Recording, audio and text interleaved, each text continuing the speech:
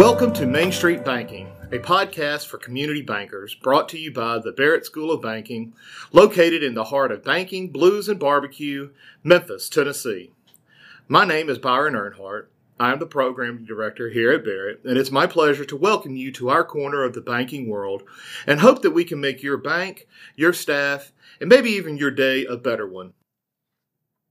Okay, today's episode, we're doing a little bit different dive on social media. For the community bank, we've got two experts in social media, but from different angles. We've got from Red Bay, Alabama, the Vice President, Senior Marketing Director for Community Spirit Bank, Emily Mays. Emily, how are you doing today? Doing good, Byron. Okay, and then we've got Eric Cook with WSI, who's the digital strategist and longtime faculty member, digital marketing expert. Teacher of all things digital and marketing to community banks. Eric, how you doing today? Don't forget recovering banker. I was on the other side of the desk for a number of years, but I'm doing great. It's a pleasure to be on the show today. Thanks for having me. Good deal. Well, Emily, going to you, tell us a little bit about yourself and a little bit about Community Spirit Bank. Absolutely. I've been a community banker for the last 6 years. Most definitely the best career move I've ever made. Community Spirit is about $148 million asset size bank, a small rural bank in the northwest corner of Alabama. Came back home after 10 years and got into the banking business, I guess you could say. Primarily, I manage all of the bank's social media and marketing programs, oversee our website design and maintenance, assist with implementation of our new technologies and services as they come about. I'm also the bank's financial literacy adventurer, so you can actually follow my hashtag on Instagram. I coordinate the financial literacy programs for us in 10 schools, and we have implemented 2 in-school bank branches along with that program recently. Yeah, I'll figure we're going to get into that and some of the questions that we've got, Emily. And Emily, I have to say, is being a little bit humble about herself. She just recently got voted one of the top 40 under 40 by the ICBA, one of the top bankers under the age of 40 in the country. And that's an extremely cool honor. So we're glad to have such a celebrity here with us on the podcast. Extremely cool. I'm still absorbing. Will you email me an autograph? I don't have an autograph. I'd like an autograph. Absolutely. I'd like a signed picture, please. That's right. Get all the cool hashtags going on that one. Well, Eric, tell us a little bit about yourself and about WSI. Absolutely. So as I said, as I interrupted you in your intro, I'm a recovering banker, 15 years. Did pretty much everything. Like Emily, came from a small community bank, and in 2007, I made the personal decision that I didn't want to be the CEO of a publicly traded bank, and I enjoyed the technology, and I saw where the digital space was headed. So I came on board with an organization called WSI, which is the world's largest digital agency network. Been around for almost 25 years, if you can believe that. We predate Google by a year. So sometimes I'll say 1 year BG, and I'll have to explain what BG stands for, but that's before Google. So we've got offices in 80 countries around the world, and there's roughly 1,000 consultants like myself. And I have chosen to really niche myself in the community banking and financial services space. And so I'm fortunate to be faculty member with you folks, as well as a number of other schools, just kind of spreading the gospel and working with bankers on helping them figure out how they can create a voice for themselves. My father was a community banker for 33 years, and I didn't realize it when I was growing up, but I know it after the fact. He did a great job of building his brand and being the banker that people want to trust and like and be there. And I think that there's a real opportunity for community bankers to do that electronically in the digital age. And a lot of industries have done that. And we have some challenges in the banking world as it relates to compliance and technology and security and privacy that all are very important elements. But there's this thing called a risk analysis that we have to get comfortable with those things and figure out a way that we can be relevant and help be out there, and all the great stuff that Emily's doing with her banking program. I've used screenshots from your Instagram account inspiring other bankers to tell their story and to kind of be out there, not talking about products and services, but all the cool stuff that we do as community bankers. And I think that's gets me out of bed and makes me excited. So I'm happy to be on the show today to kind of further spread the gospel and try to get bankers thinking about this. Now that's the honor, making Eric Cook's presentation. Oh, listen to you. Yeah, I got to tell a little bit of, I guess, behind the scenes. When Eric was here at grad school, I was sitting in on his class because, we got to sit in on these professors, these faculty members that we're a little unsure of. I'm kidding, but got to audit, man. That's got to audit. That's right. But I sent a picture of it to Emily over Facebook. I was like, "Look, you're being discussed in year 3 at grad school." Well, Emily, it is really apparently obvious to anybody that follows banking social media that Community Spirit is extremely active on social media, and Eric made mention of it before in his talk. Why did y'all decide to move that direction, and how do you go about approaching your content there? I'll first off just give credit where the credit is due. As you know, our president and CEO, Brad Bolton, is the main driver behind our initial steps into social media. He's a very social type of person, and so that's the type of bank we are. Mm-hmm. And that's a little uncommon, I know, in peer groups and things like that, for the senior management, executive management level to be so actively a part of the social media process. But I'm very blessed to be in a situation that's exactly what I work in every day. Mm-hmm. And we just sort of feel as an entire management, team, that's where the customers are. Everybody is on, some platform or the other. Why not just meet them there? They're already looking there. So, you can push a ton of money into television, radio, the local cable channel, the newspapers that nobody picks up, half the time, trying to chase the customer down. And most everybody is on at least one platform. And if we can sort of meet them halfway and at least be in their view consistently, we just feel that has a much better impact on our marketing and just our brand, as a whole. Kind of as far as content, we have a lot of things that drive that. Usually I just sort of monitor what gets the most engagement. And we just, so that's obviously what they want to see. We'll follow that. Awesome. They like to learn who we are behind the scenes. They like to know who the banker is. They much rather know they love Dr. Pepper and George Strait than they've been at this branch for 3 years. They find the other much more interesting. So, or, the unexpected. The drive-through failed the year before last, and I'm sort of out there casually taking a photo, and it was one of our biggest posts of the year. Like, the paper came and wanted to interview about it. Like, it was, anyway, the unexpected, Yeah, it works. But as we sort of got to pushing out more and more content, we went from trying to get our 3 posts a week to, daily or a few times a day on certain items, and you're just creating more content. Your tone becomes established, and, this is who we are. This is how we're going to say it. And we're very consistent in that. And I love it when people recognize that we are that consistent. Some of the local civic groups I assist with are like, "Are you the only one that posts? Because that didn't sound like you." And I'm like, "No, there are other admins," but they recognize the bank's tone so well, mm-hmm. and they know I assist that group that they're like, "You didn't post that." So they take it personal then. But it shows that recognizable tone and consistency, it really pays off. Mm. Eric, you mentioned something about spreading the gospel to the community banking industry about social media and digital marketing. What can community banks do with social media, and why is it so important?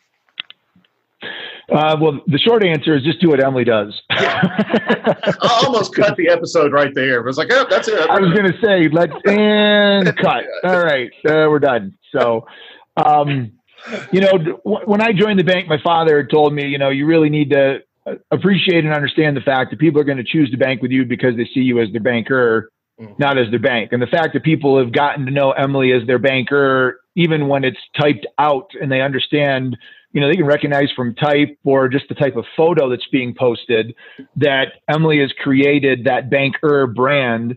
And, that to me, is the biggest reason why you want to be involved. And oftentimes, when I teach, I try to give the analogy, because I was in the bank when we introduced email. And email, when it was originally introduced at the bank, was a very scary thing, and you restricted access to it, and you didn't give everybody the ability to send an email, because somebody could, they could download a virus, or they could email something private, or they could, tell a joke and cause damage to the bank's reputation because the joke's inappropriate. And those are all legitimate concerns. And over time, we got to realize that despite those concerns and potential risks, email is really a legitimate, although sometimes people would say, as I look at an inbox with 26,000 emails in it, email is somewhat of a blessing and a curse. But at the end of the day, email is a legitimate business communication tool that we all have to have access to run and operate, even to the extent, I know a lot of banks, their custodians and support staff have got emails, because that's how they communicate things that need to be done within the office. And we as bankers went through that cost benefit risk analysis approach and said, if we're going to release this as a valid communication tool to allow our team to talk to our customers and to be accessible and provide information, we need to have some things in place. And we've got filters and anti-spam and detection services that look for confidential information, that zip things up and, make it secure. And we've gotten comfortable with making email a part of our daily lives. And I think the social media part of this is now very kind of, it's kind of like I've been here before. I've seen all of the concerns, and I would suspect the same thing was going on back when the telephone was introduced. We can't put a phone in Byron's office because he's just going to be talking on the phone all day long. He's not going to be doing any work, and he's going to say stuff about our customers. And, that's not what we want. But now, the phone, if you would think that we restricted access to the telephone or email, you kind of look cross-eyed and go, really? That's just kind of the way that people do business these days. And like Emily said, that's where the customers are. They're in social media, they're having conversations, and there's risks out there that we need to mitigate. But the biggest risk that oftentimes banks that haven't embraced this, like Emily and her culture, is the risk of relevancy. And, what is the risk of being invisible in the next 2 years or 3 years because we're not part of those conversations. And we have to get over that hump in the fear and educate ourselves, and to be able to say, we need to be there. So sorry about that. So the non-product related stuff is what we really need to be talking about. It's the good things that we're doing in our communities that'll make compliance a lot happier, because we don't have to worry about trigger terms and disclosures and all this other stuff. It's the things that people really want to know, the behind the scenes. And by the way, I'm Red Bull and Bull Beat, in case you're wondering. Maybe Metallica.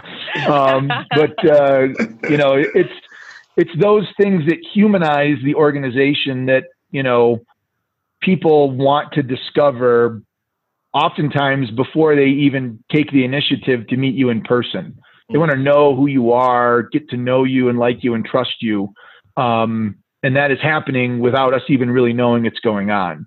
And there's people that I'm sure reside in Emily's community that follow her, that know and like and trust her, that she may have never even met before, but that bond has existed and been created because of the stories she's telling and the message that she's delivering. And I think that's the big lesson that anybody listening to this really needs to take home is, how are you getting people to know and like and trust you, and using social technologies to be able to do that? And it's not talking about products and services and rates. Yeah. It's just not. Emily, what you had mentioned that you're posting in regards to content, whatever gets the most engagement. Are you finding that those humanizing, to use Eric's phrase there, humanizing posts are getting the most? I mean, from a metric standpoint, is that getting the most clicks? Yes, most definitely. People do like to know about, okay, well, now they have a person-to-person payment system, because that makes their life better. So they do appreciate that. Yeah. Mm-hmm. But put an employee, even if it's a headshot or something behind the scenes, and it's going to turn, the engagement so much faster because people find it so exciting to see them out there, and it's on their employer's Facebook page. And, it's very exciting for them, their family, and the community. Like Eric said, they feel like they already know you before they ever come in the bank, and they feel like they can trust you. You've built that bond without ever even interacting with one another. And amen to the comparison of email for once upon a time to, what social media is for us today. It very much is the same sort of situation. It is part of our business structure presently. So yeah, you mentioned something about the that they're happy that it's on the employer's social media presence. What's the feedback that you've had about?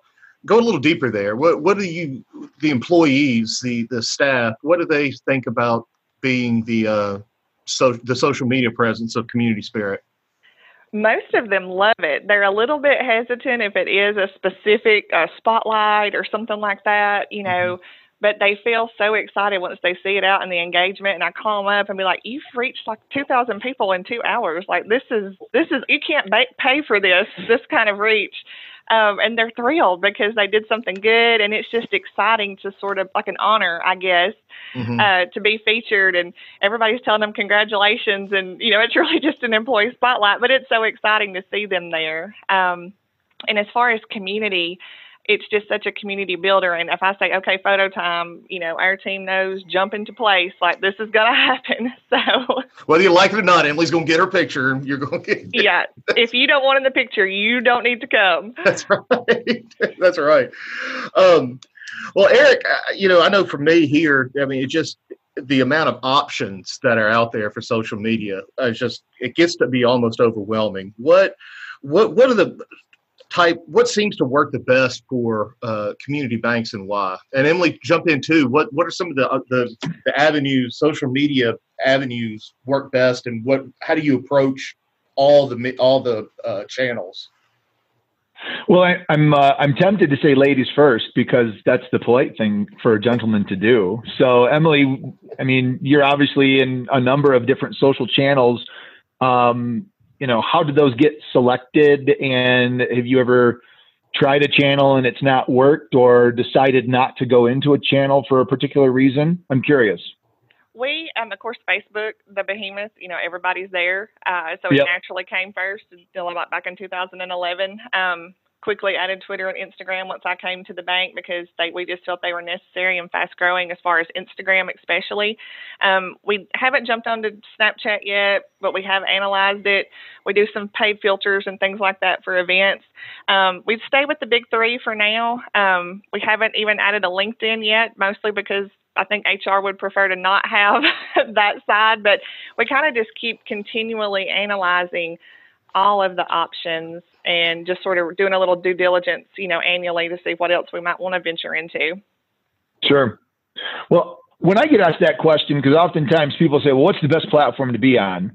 There's really not a right or wrong answer until you explore a little bit more about the financial institution and what their goals are. And I think that's one of the lures or the shiny distractions of social media, because there's so much cool stuff that you can do and it's free for the most part.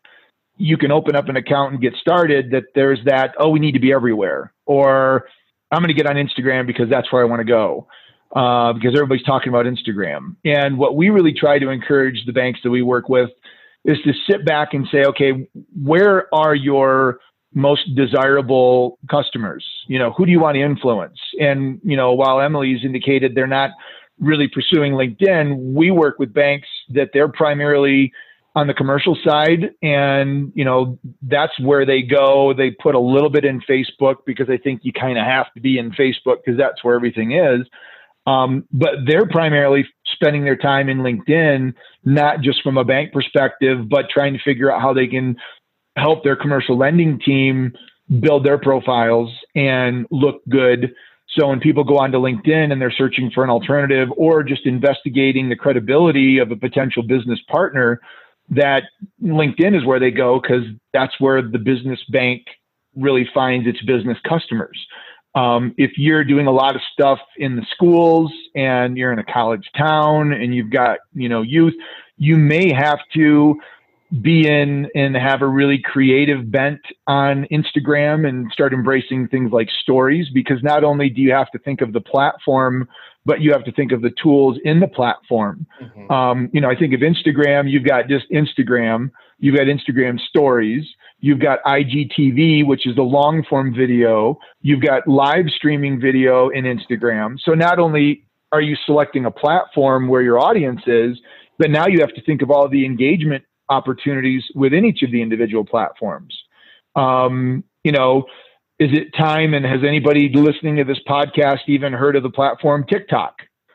And if you haven't, ask somebody that's under the age of 13 what TikTok is, and you'll probably hear about it. And is that a platform that you need to explore? And while you may not necessarily have an account, one of the things that we encourage is just go out and register and get your own handle, so that if you have the opportunity to essentially, they call it domain squatting with the URLs, but you can make sure that you get the same handle across all of the platforms. You may never use it, but at least you're claiming your stake. And if you decide to move down that road and that becomes the next best thing that Facebook wants to acquire, you've actually got your flag planted in the mountain, and you've claimed your little piece of the pie there. So I don't know as if there's really a best one. It really is going to depend on your strategic goal, where your customers are, and who you want to influence. And that really should be what drives what social platform you choose, not the other way around. Should you approach that across, like with Emily, across the big three? If another bank maybe has the big three and then a LinkedIn, does that approach through those channels then govern content? Like the community stuff go to Instagram and Facebook, and then commercial lending promotion of the lenders go through LinkedIn? Does that kind of tend to govern, or do you want one message going out across the whole world there? Well, I think each message needs to. Depends. Yes, and yes. Yeah. I think the message needs to support the brand at the end of the day. So the underlying theme, or whether you call it the culture or the vision, whatever the case is, that ultimately needs to remain consistent, because if you mess that up, I think you're going to cause confusion in the marketplace, and they're going to be like, okay, what kind of personality does this bank really have? But when you start posting things, now granted, there are cross-posting platforms that you can use to send the same information across multiple platforms at the same time, which will build efficiency. And, I get that. But the same thing that you're going to post on Twitter may have to be different than what you're posting on LinkedIn, because you may need to word it differently. You may not, be as brief. You might be able to add some more photos. You might, if you want to tag somebody else or mention them, that may not carry over, because the handles that are for the various social accounts may not work across multiple platforms. So your audience, it's just like if you showed up to the high school and you did a presentation to a bunch of high schoolers versus a downtown development authority business lunch and learn, you're going to talk to those audiences much differently, but the underlying theme of what the bank stands for is still going to be at the heart of what you're talking about. And it's the same thing when you go on social media. Emily, how do you govern what gets posted where? And it's basically just like Eric said, it's the audience. There are things that you do just sort of schedule for the ease of having them push out, and, you can sort of have a similar speak with each item. But then there's times where I know specifically I am speaking to our students, for example. So I'm going to have a lot of fun with stories and do the GIFs and all the different things that I wouldn't necessarily do if I was speaking to, a different audience or trying to catch attention, from someone else. And I would say that's sort of the balance part that you sort of have to acquire. And as you're finding your voice and your tone and what is drawing engagement on each platform, and just the more consistent you are with your sharing, your posting, you sort of develop that knack for what goes where and how you're going to say that message on the different platforms more easily. You kind of know you're going to tweak it to sort of sound this way on Twitter, and on Instagram you're going to do it a little bit different, for example. So that just sort of comes, with time and experience with your institution, I think. Well, Emily, how does community spirit turned that social media into dollars and cents. Social media, and I'm putting my old curmudgeon hat on right now. Is there a tangible return to a social media presence, or is it just kind of smoke and mirrors? What's the dollars and cents of it? For us, and I'm sure each person's dollars and cents for their bank may be a little bit different. For us, as I said in the beginning, it's the engagement. The expression, you can't measure a handshake. We've heard that, our whole adult careers, but you can measure a post. You can measure its reach, engagement, impression, click-through rate. Did it take them to your website? Did it take them anywhere else you wanted them to go? It's absolutely measurable. Every single thing is measurable in the digital world, and that is the nice part for us. When every time an employee goes out and someone says, I saw on Facebook, or I go into a school and a student says, I saw on Instagram, and that's our new normal at our bank. We do not go to a public event without someone saying, tell me about that. I saw y'all were at such and such. That's our new normal, and we consider that a major return. We do some boosted and paid advertising when it calls for it. All the analytics, we know exactly where our dollars went, because if we do advertise a product or service of some type, that's the only place we're putting it these days. We're not even putting it in the paper. We're not putting it on TV. So we see the measurement. We know exactly if new deposits came in, they saw it on social media. They saw it in a social media ad. So those placements worked. And, another, facet of that same topic is, when your local businesses around you are calling the local bank to come help them with their social media because they see us so active, and they're like, we really need help. So civic groups and small businesses, nonprofits, when they want to call you in, or can I just come to your office for 10 minutes and let's just talk, we consider that return as well. Mm-hmm. Because if they're calling us for that, they may call us for something else.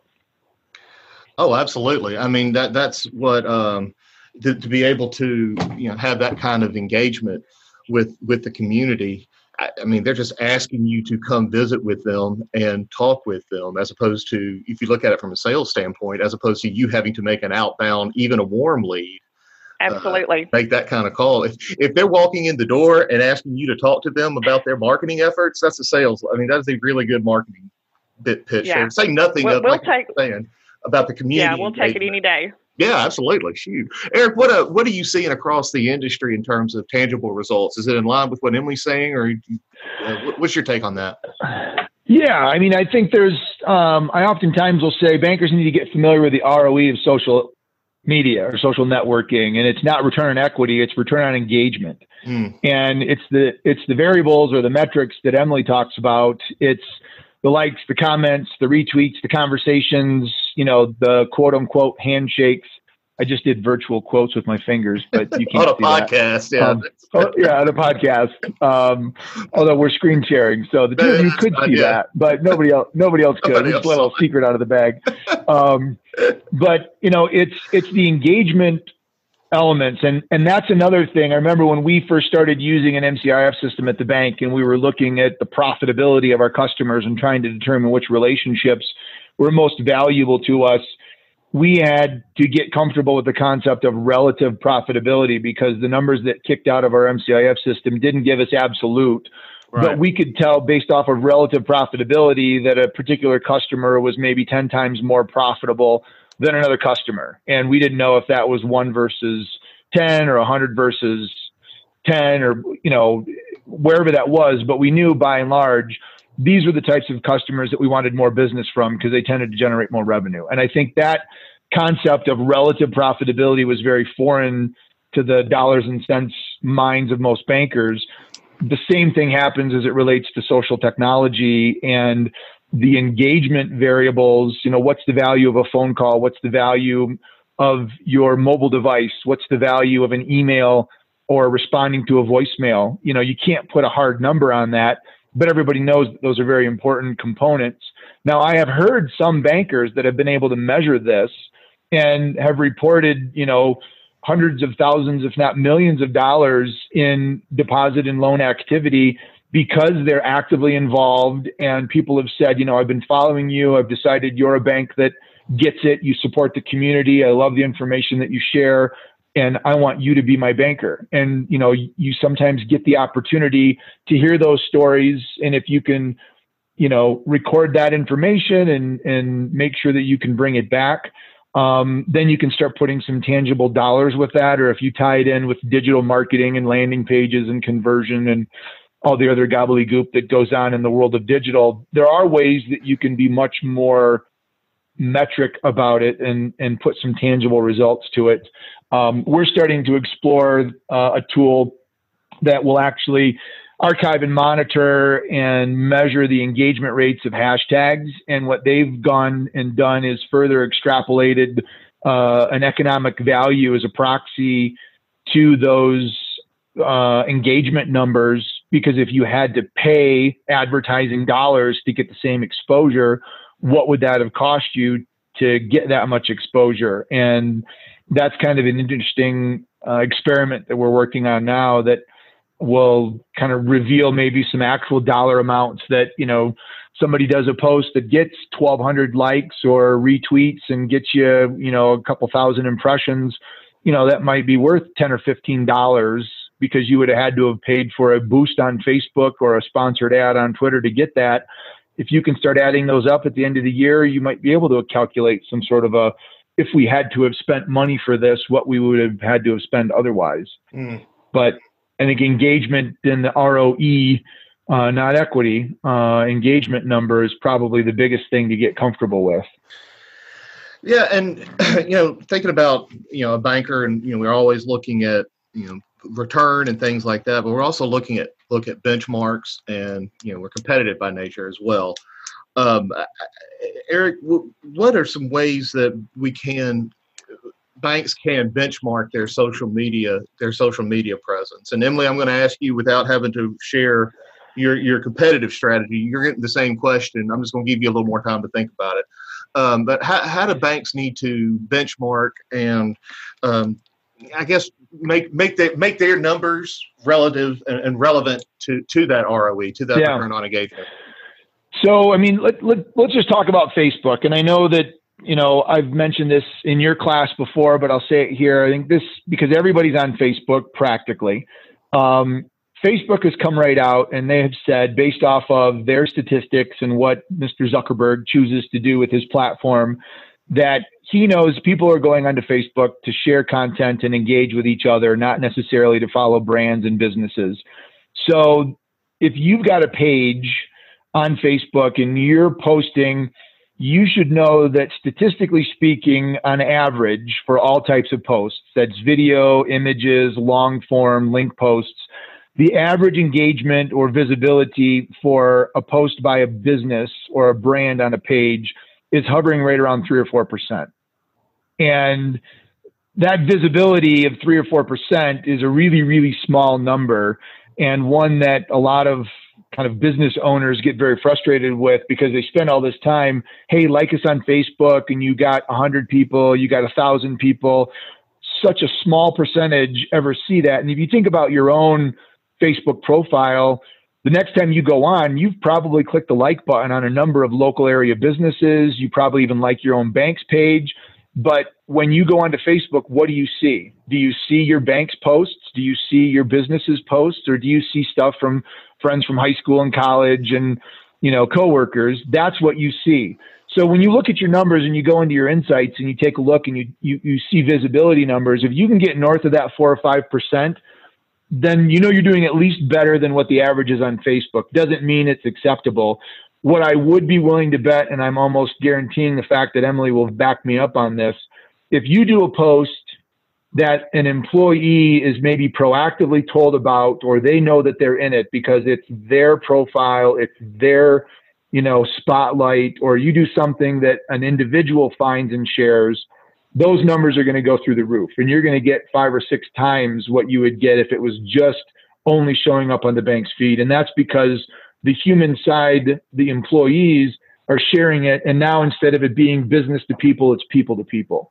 And that's one of the big reasons why I beat the drum hard on making sure other people are engaged and following and know that when you're posting and have the opportunity. You can't mandate and say, hey, Emily, I just did a post. You have to go share this. But I can make sure Emily knows that I just made a post as the bank, and she then has the opportunity to go to it and share it and help me spread the word. And when that happens, you're going to see your numbers, and that really is going to give you kind of validation that engaging your employees is big. Without that, there's a lot of industry statistics that you can Google and search, but I think it's more important to look at your past behavior. And if your numbers are in the 2 or 3% range, that's the number that you need to benchmark and try to beat, regardless of what Facebook says or Twitter says. It's trying to improve upon what it is that you've been able to produce. So Emily, can you validate when an employee and it starts getting shared outside of the bank that those numbers? Absolutely. Big amen from the amen pew on that one. And I love when I see that my employees are my top fans, the new top fans feature like on Facebook. And I love that I see my top 3 are, bankers. That means that they are liking and engaging and sharing. And it means so much. And like you said, you can't mandate that they do that. But the ones who sort of get it and they like being a part of that are so faithful to do it without you even having to say, because once they do it consistently, Facebook's going to push that in their feed, or Instagram's going to have that in their algorithm. So when they do log in, they see the bank stuff. The same token, like you said, we can have our CFO, who obviously likes the bank's page, is an admin on the bank's page, but never sees our posts because she's rarely on social media because she's super busy and she's not there a lot. So she hasn't liked enough content consistently to even see that. And as far as the benchmark, I think ours are constantly changing, and we're really, like you said, just measuring against ourselves. We're comparing that month to month, year to year, and showing that to our board. We went up, we went down, but this is how we did over the whole quarter, and just sort of seeing, are we improving? I mean, we've measured it so long now. We know when our lulls are throughout the year. We know when it's going to be a lower interactive time, and we can expect that. We anticipate that. We know, don't push something you really need people to see during that month. Like, that's a very, we've got it down that far on that benchmark to know everybody else is doing something else during the month of August. School's going back. They're more worried about that, So just consistently pushing past, your previous benchmarks is basically our goal. Just constantly improving. Yeah, that's what I like. I like what you said there, Emily. It's it's so hard, and being a small bank, or a small community bank in a small town Alabama, and I'm saying that having been a banker in small town Mississippi, so I are one too. You kind of have to, when you start reading the statistics, you do have to start benchmarking against yourself, and then some of the things that we even do here at Barrett. It's like this podcast. I mean, there's the data, really, we have to benchmark against ourselves on so much. And then I can say, yeah, we showed improvement. We showed X number of improvement versus what, Eric, to your point, what would that normally cost us in, direct marketing, email marketing, straight up cold call, all that sort of thing. We engaged with this over this, as opposed to this other. I like that. I like that idea. I like that concept.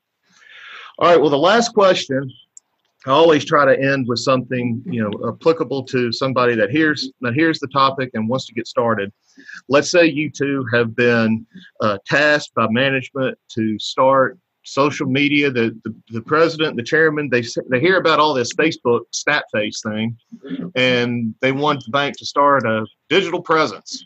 What's the first step you would do in starting your social media marketing for a community bank? Eric, would you like to go first on this one? Well, first off, I would just say thank you, because that means I get to serve on a committee with Emily, and I think it would be really fun to work together with you. So that's the first thing that I would say.